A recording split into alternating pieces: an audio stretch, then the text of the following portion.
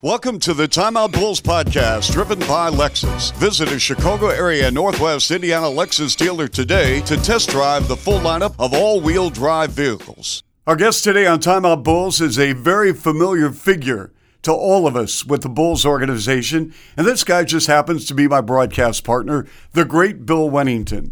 And Bill, of course, has left a huge mark on this franchise, not only as a player, 3 rings, as an ambassador, as an advisor, as a broadcaster, and everyone loves him here in Chicago. And I think you're going to learn more about Bill than just 2.5 hours per night on the radio, because Bill really gets into his life story and how he became an NBA player and his background growing up in Canada. So let's pick up Timeout Bulls featuring my main man, Bill Wennington. Welcome to Timeout Bulls, driven by Lexus. You can visit a Chicago area Northwest Indiana Lexus dealer today to test drive the redesigned Lexus RX. And joining me is my broadcast partner today, Bill Wennington. I've known Bill many years, and we're going to have an opportunity really to get to know Bill today, other than just his days as an NBA player, which we'll discuss because he does have 3 rings, but this is really focusing on Bill Wennington growing up in Canada, coming to the United States, and more chapters in his life. So, Bill, we aren't broadcasting the game, but let's talk about it, because I've heard so many. You're in the Canadian Basketball Hall of Fame. Where did you grow up in Canada? Montreal. The West Island of Montreal and Beaconsfield was the most. I spent most of the time there. Went to high school, Beaconsfield High School. For a year and a half, I was in Dollard des Ormeaux, and went to Lindsay Place High School. So you were born and raised in Montreal, is that correct? Yes. And so you grew up there. At what stage in your life did your folks say, Bill, guess what? We bought you skates. I can't remember not having skates. I think I was 2, and I was skating on it. We'd go to the parks and just skate outside with my mom and my dad. And I remember as we got a little older, just going down and taking my brothers and sisters out to just the frozen pond, so to speak, and just go ice skating. So you get a pair of skates, you're skating on the pond. Did someone give you a hockey stick and say, guess what? You're bigger than a lot of kids, and here's a stick, and let's play? Well, everyone thought I was older because I was so much taller. But I did. I played hockey when I was young, but I wasn't that good. I was a defenseman. I was big. I did bump into people. I wouldn't say I was quite checking yet, because I wasn't that aggressive as a young Bill Wennington. But I got in the way a lot, and I like to tell people when I started playing a little bit of travel hockey that I was so bad I started, because no one else on the team could carry the load, so to speak, when I was playing. All right, so a couple things, Bill. Normally, it was like people such as myself, when you're the smallest kid in the class, you get picked on a lot. You were probably the tallest kid in many of your classes, if not the tallest. What was that like when you would walk into a classroom? Chuck, I was the tallest person in my school. When I was 12, I was 6'2", and it was if my friends, the people who knew me, knew who I was, and it was fun. But if you didn't know me, I was a freak. Because I was really tall. Like I said, I was 12 years old. I was 6'2". I was 6 foot before I was 11. So I was just kind of the Frankenstein in a room, so to speak. And did that kind of affect you at all? Did you think about it much, or not really? When I was 14, 15, somewhere around there, I realized that it didn't matter what I did. People were going to stare at me. So it was just, might as well just do what I do then. And it was good most of the time, but sometimes it got me in trouble. Did you have a lot of passion for hockey? I liked it a lot. I mean, obviously in Canada, you watch it all the time. I played, and like I said, I wasn't great at it. I was good at it, and I actually stopped playing hockey when I was 12. I started playing basketball at that point. Did you want to stop, or did you outgrow skates? I outgrew skates. I was 12 years old. I had a size 13 skate, and the next year I had a 14 shoe, so I couldn't get skates anymore. Couldn't find skates anymore, and so I had to stop playing hockey. And I remember it was an accident. We were out swimming at the Pointe Claire pool, which was a big hub for swimmers back in the day. A lot of the Olympic swimmers swam in Pointe Claire, and we were out there after swimming lessons. This guy was just in free swim, just said, you ever play basketball? He thought I was about 16, but I was 12, and that's how the connection started. Had they found skates, Bill, Because this could have affected the rest of your life regarding whether or not you were going to gravitate to basketball. Had they found skates that fit your feet, do you think you could have pursued a hockey career regardless of basketball? I don't know, Chuck. Chara's got nothing on me. He's only 6'9". Yeah, right. But you don't know. You don't know. I loved hockey. I'm very passionate. When I love something, I play hard, and I give it my all. But I don't know if I would have been good enough. At that time, the game was a little bit different. I might have been able to be a fighter. Well, yeah, why not? So, like Larry Robinson. So you're introduced to basketball. Did you love it right away? I did. I wasn't very good, but that was when I speak to young people today, I tell them that's the most important thing I learned in basketball is that I love it. And the first year was a struggle, but I enjoyed the camaraderie. I liked the style and the pace of the game. And you're still in Montreal at the time? I'm still in Montreal, yes, in Beaconsfield. And I just loved it. It planted the bug or the seed, whatever you want to call it, and I started to play, and I wanted to play more. And so I got into these leagues and started going to summer camps and kept improving. And so when did then you decide, or your folks and your family decide, we're moving somewhere other than the province of Quebec and Montreal, and we're going to the States? That was when I was 16. That summer, my parents were divorced when I was 12. And that summer, my mother was living in Long Island, New York, and they decided it was time for me maybe to move down there and see if something could happen down there with basketball. So we went down there and ran into, very fortunately, Bob McKillop at Long Island Lutheran High School, and ended up got into Long Island Lutheran, and Bob McKillop kind of paved the way and remolded me into a basketball player. And you became a McDonald's All-American, and then, of course, you're being recruited. And you were recruited by everyone in the country. Did you enjoy that? Being recruited? It was fun, although Bob and I had a couple arguments because I did want to go visit the University of Hawaii, but he wouldn't let me.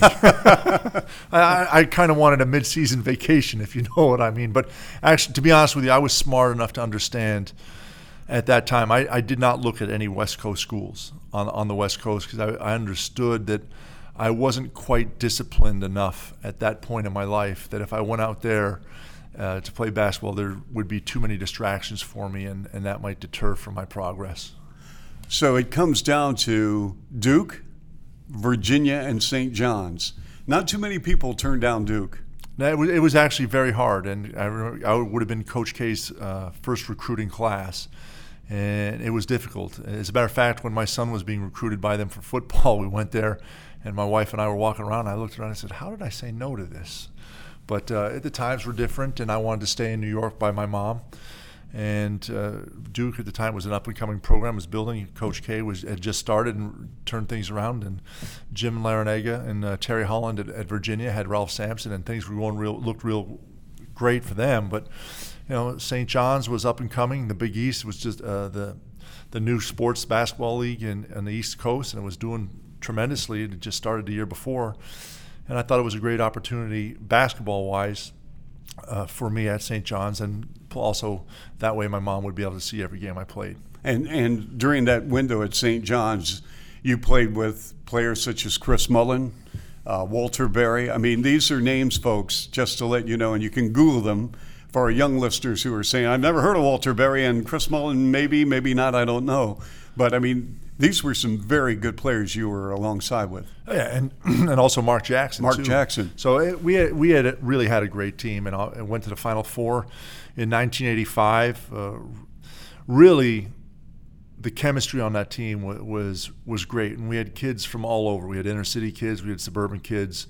Obviously, we had me from a different country, but we all got along really well. And I give a lot of credit to Coach Conaseca for molding us all into that family atmosphere and getting us all to accept and really love each other as brothers, both on and off the floor. And it was really a great time. And I highly, I talk to young people today, they're talking about college, and it really is the best experience of your life. And making the NBA has been phenomenal. Don't get me wrong, it's been outstanding. But to be a young man playing basketball in college where your responsibilities are really going to class and playing basketball, you don't have to worry about bills and all the things that we have as adults. It's a great time in your life. The responsibilities you had as a student athlete, were you a good student? I was a good student. That's one of the things Bob McKillop helped me, because I was in Canada. I was doing just enough to get by. Whatever the passing grade was, that was my grade was going to be, because I didn't work hard at it. Not that I didn't know things or I wasn't smart. I just didn't apply myself. But Bob really worked on me and got me to understand that, you know, you are who you are, and if you take shortcuts in one part of your life, you're going to take shortcuts in all your life. And so my grades came up dramatically at Lutheran and then continued on through St. John's. So was I a great student? No, I was a good student, and it was a solid B plus average. The fact that you went from I assume a suburban school, Long Island Lutheran, is that correct? Yes. To a city school like St. John's, what were the dynamics like playing with different people from different socioeconomic backgrounds for the first time when that you got into that melting pot your freshman year? Well, Lutheran was a private school, so we had kids from all over, and Bob McKillop was wise enough that in the summertime he'd put us into summer league. So we played in the Rutgers Summer League, and we played in different leagues, and it was quite interesting for me. And at that time, coming from Montreal, never having seen this many people playing basketball, because, you know, remember at the time hockey was the big thing. Basketball was really right. There were no Raptors, there were no Vancouver Grizzlies now in Memphis. It really wasn't. There were no hoops anywhere. If you couldn't go to a gym inside, there was nothing outside to play basketball. But here we are playing all these leagues outside. So when I got to St. John's, I'd already kind of been acclimated to different styles of basketball and different people playing and as many people playing. So it wasn't that difficult. It was just more at that time getting to St. John's and kind of finding my way on the team and what I needed to do to be part of the team. Bill Wennington is our guest on Time Out Bulls, our weekly Bulls podcast. So Bill, at St. John's, as we mentioned, you're with some outstanding players, but also it was an outstanding league. And there were some very intense rivalries, including, of course, Georgetown, with John Thompson, figuratively and literally a man that's probably bigger than life. He was physically a huge human being, and he had that towel draped over his shoulder, and he had that glaring look at opponents and referees.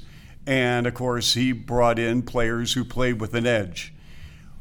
Give me an idea what it was like when St. John's played Georgetown in the 80s.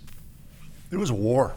And obviously I'm going against Patrick Ewing, so who was another 7-footer and probably much more athletic than I was. And so I really had to prepare and be ready for battle. And it was physical back then. College basketball was no holds barred. The guys just went at it. And it was really the Big East kind of picked up from what Georgetown was doing, because it was the only way you could play with them, because they were not only were they athletic and good basketball players, but they were going to make it physically demanding on you. And so Bill, when you saw Georgetown on the schedule, and as the days approached where you were playing them, what was your mindset like? I was just getting ready for a big game. It was obviously was going to be one of the biggest battles of the season. You weren't intimidated, or you didn't feel they were trying to intimidate you? No, they were, but I don't get intimidated. I pride myself on playing as best. As a matter of fact, I tell people I made the NBA because of Patrick Ewing, because I had to go and play against him twice a year for 4 years and play well. And if I played well, I did my job. I tell people, hey, Patrick Ewing was an All-American, and he was a superstar in college. And if he got 30 points and 20 rebounds, that's what Patrick Ewing was supposed to do. But if I got 20 points and 10 rebounds against Patrick Ewing, that was amazing. Or if I held him under 20 points and under 10 rebounds, I did a phenomenal job. And that was my goal, every game, to go out and just try to slow him down. And it was tough. Trust me, it's not an easy task. But I had a great team behind me and some great players to help me out. But that is really, I really think, how I got to the NBA, because I took those things as challenges as opposed to being, oh boy, this is going to be tough. I don't know if I can do it. It's like, okay, I'm really going to have to push myself today. Thanks for tuning in to the Time Out Bulls podcast, driven by Lexus. The Bulls aren't the only ones with a long season. We all know the Chicago winter can be long and challenging as well.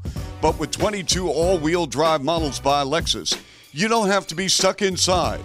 Visit your Chicago area and Northwest Indiana Lexus dealer to test drive today. Lexus all-wheel drive, your antidote for cabin fever. playing alongside the players you mentioned, Chris Mullin, Mark Jackson, Walter Berry. Walter Berry was the NCAA Player of the Year. Mark Jackson, of course, had a terrific, maybe future Hall of Fame run in the NBA, and Chris Mullin is in the Hall of Fame. Did jealousy ever set in when you have that many? I mean, you're a first-round pick. Jackson's a first-round pick. Berry's a first-round pick. Mullin is a first-round pick. How did you balance egos and skill? Well, I think back in those days, egos they were there, and guys had them, but I give a lot of credit to Lou Carnesecca for managing that and keeping us all relevant and knowing our roles on the team. And there was no jealousies on the team. Everyone got along. And I say that was one of the best teams that I've ever been with, chemistry-wise, where everyone truly got along with each other. And you can go to anyone's room on the road, and the whole team would be in there. And everyone would be there. It wouldn't be little cliques here and there where 2 or 3 guys go off in their own direction. The team really stayed together and played together. And I give a lot of credit to Lou Carnesecca for building us and molding us as a family. You know, we see Carnesecca very animated on the sideline. He was wearing the sweater, almost similar to the persona here in Chicago with Ray Meyer. And I know DePaul played St. John's. I was part of that opportunity to call games with St. John's, at that time known as the Redmen, not yes. as the Red Storm, I think is their nickname today, right? Yes. But give us an idea and an impression of Lou Carnesecca. Was he a hands-off coach? Was he a hands-on? Was he a micromanager? Do we see only the television side of Lou Carnesecca, and then behind closed doors a different guy? No, Lou is Lou. When you see that passion for life on the court and the energy that he had while he was coaching, that's who he is. He's hands-on in the respect that he wants you to be a better man, and he's going to demand the best out of you, wants you to do the best on the floor, but also off the floor. He's not a micromanager where his assistants did have say. Brian Mahoney was the assistant coach, and he had his say in practice 2 or 3 times. He'd run different drills every practice. It would be his time to shine. Al Lababo was our defensive coordinator, so to speak. Anything defensively involved in practice, he'd take over. And Lou kind of stepped back, watched, and made sure, and was overseeing everything, making sure we were all doing what we were supposed to do on the floor. But especially off the court, Coach was a father figure to all of us. His office was always open. He took time to talk to us about life skills, what's going on in our lives, how our families were, the importance of our family and our friends, and what team is, and what it really means, not just on the floor but off the floor, and how we stand up for each other. So those are the things that you take away and remember. So he was very much hands-on, but not so much a micromanager where he had to control everything. And you go to the Final Four, come up short in the Final Four, a Final Four that featured 3. I'm 7 feet tall. Yeah. No, I'm not short. That's right. Well, the team came up short. Yes, we did. And you had 3, which is extraordinary, folks, 3 teams from the same conference in the Final Four. Of course, Villanova beat Georgetown and Patrick Ewing in the championship game. When did you get an idea that, you know what, I've had a pretty good run, I'm an All-American, I could be a number 1 pick by someone in the NBA? I started to think halfway through, towards the end of my junior year, that if I keep working hard and pushing myself, that the NBA was an option, or could be an option. And I think... Did you want to come out after your junior year? No, and heck no. And even if I at the end of my senior year, let's say I was a junior or sophomore, I think I'd stay. I mean, college is fun. Seriously, I understand the money, and you want to take care of your families, and I get that. But it really is the last chance for a 22 when I graduated, to be a kid. I'm playing a game. I had to go to school. I didn't mind school. I didn't love school, but I didn't mind it. I worked hard at it. I got good grades. But really, when you look at it, Chuck, we'd all, right now, wouldn't you like to go back to college? It's kind of fun. I mean, you really have no responsibilities other than getting good grades, and we had to play basketball. Yeah. That was it. In fact, I just read a great quote. Dick Enberg, who's retiring after unbelievable career in sports broadcasting, was saying he'd like to go back as a sophomore. Yeah, in college. It's a good year because you've gotten all those jitters out of your freshman year where you don't know what building to go to and who am I going to meet, and I'm kind of awkward, and here I am, just trying to blend in and fit in. And all of a sudden you kind of decompress and you take that deep breath and release, and you say, "Wow, okay, I'm a sophomore and I can move on now." Well, part of it too is there's no giant agendas. You're still naive to the ways of the world.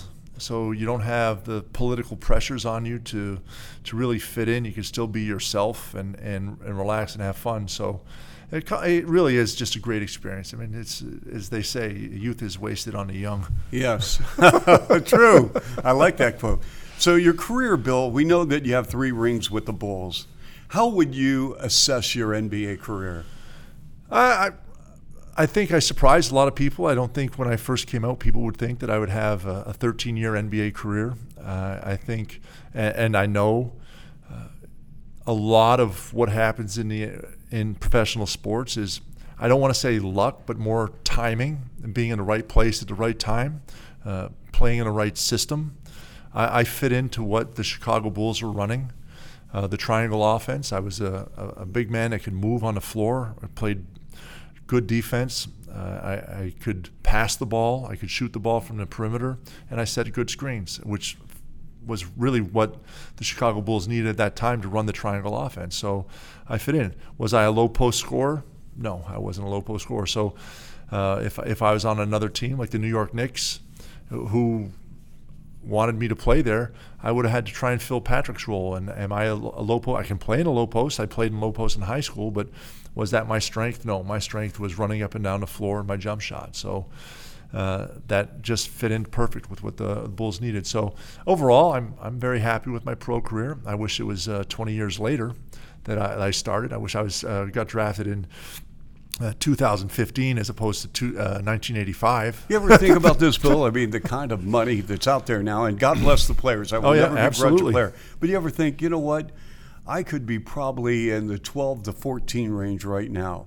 I look at it, and yes, you think that sometimes, but it doesn't matter because nothing's going to change. It can't happen. You're right. But then I also look at the time when I first came into the league. I was making more money than our starting point guard as a rookie, and I didn't play much as a rookie under Dick Motta at all. So it's all relevant to what times you were. You look at guys like Johnny Red Kerr, and I made more money in my first 4 years of playing basketball than he made in his whole career. And Johnny Red Kerr was a great player back in the day. He was played 699 games. He was the Iron Man until Green.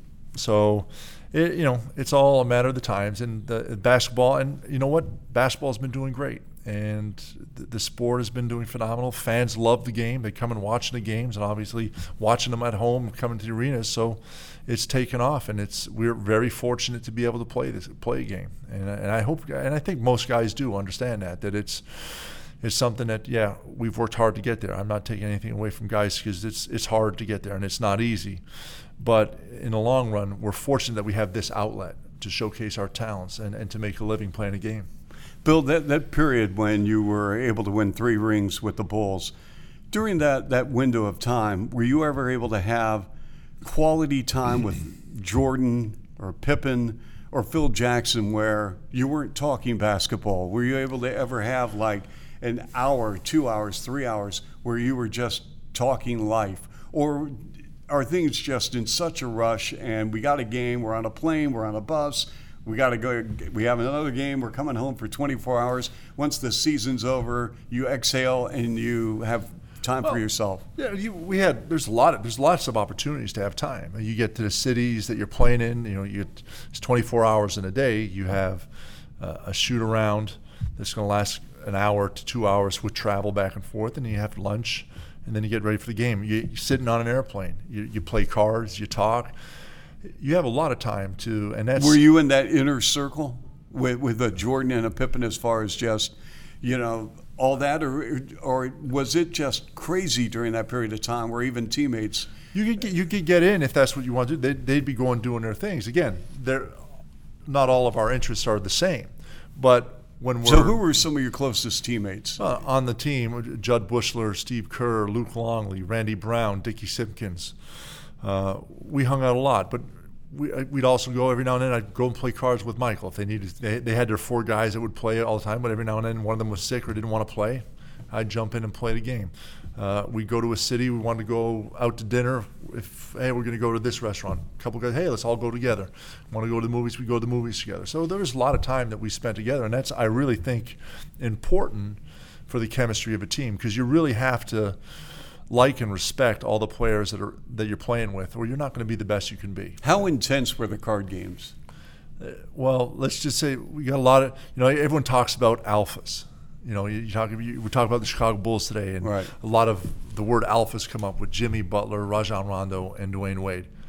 Honestly, on an NBA basketball team, there's 14 alphas, or 15 if you got a 15-man roster. You're all alphas, but you have to be smart enough to where you fit in, and none of us like to lose. So the games were pretty intense, and obviously Michael hates losing.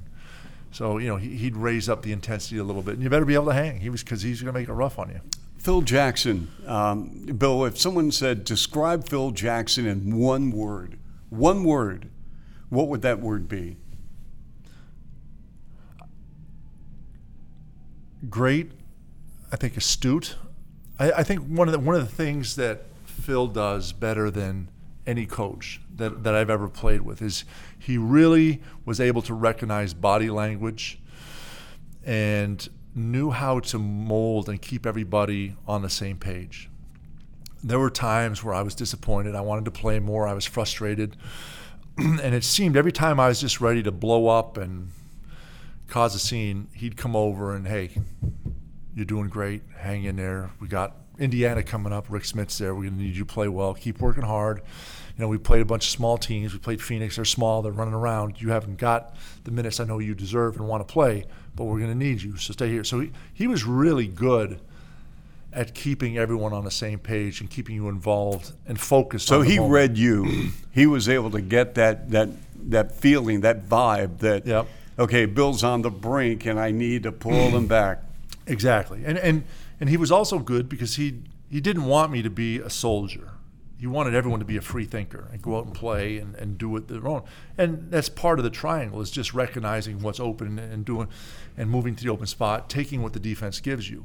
But also in life, he wanted you to do the same thing. So he'd let you go out there and feel your way around, but if he thought you were going way off track or getting ready to blow up and cause a scene or a distraction, so to speak, he'd just kind of reel you back in, pull you back in, let you know where you are on the team. And that was also one of his strong points. Everyone kind of knew where they fit in on the team and what their role was. Okay.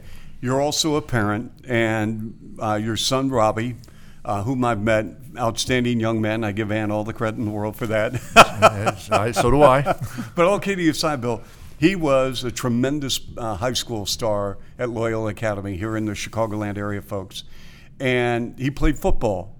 Yep. Did you encourage him to play football? And after understanding now, as we gain more information about the sport itself, are you glad he didn't pursue a football career, even though maybe he wanted to at Boston College? Are you glad that he's not in the sport? I'm very glad he's not in the sport. And if I had to do it again, I would not encourage it. I didn't really encourage it. I just didn't discourage it.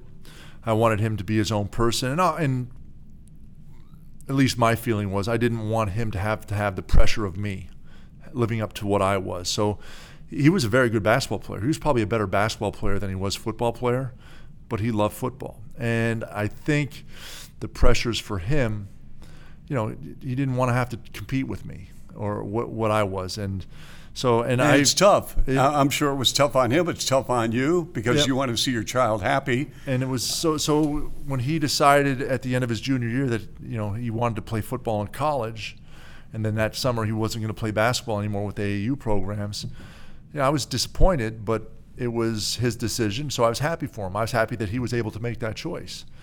And, he was recruited. He wanted to play a tight end. He wasn't offered a scholarship to play tight end, but Boston College was very interested in him. All the Ivy League schools wanted him to come there, but he really liked Boston College, so he got in and walked on and made the team. and was on the scout team and got hurt, got a bad concussion at the end of the year. And when he was still having headaches at Christmas when he came home just before their bowl game, he's like, I don't know if I can do this. This hurts too much. And I was like, well, you got it's your life. And he said, I can't do it. So he called the coach, and that was his sports career over. And we talked about, he's a good enough basketball player. You could go play basketball somewhere if he wanted to. But he loved Boston College. Honestly, it's a great school, Chuck. I mean, what they do up there and the whole atmosphere on campus was absolutely phenomenal. So for him, it was a great fit. And he stayed there and he graduated. And he's still up in the Boston area working now. But having to do it again, I wouldn't let him play football. I would have stopped and put my foot down and said, you know what?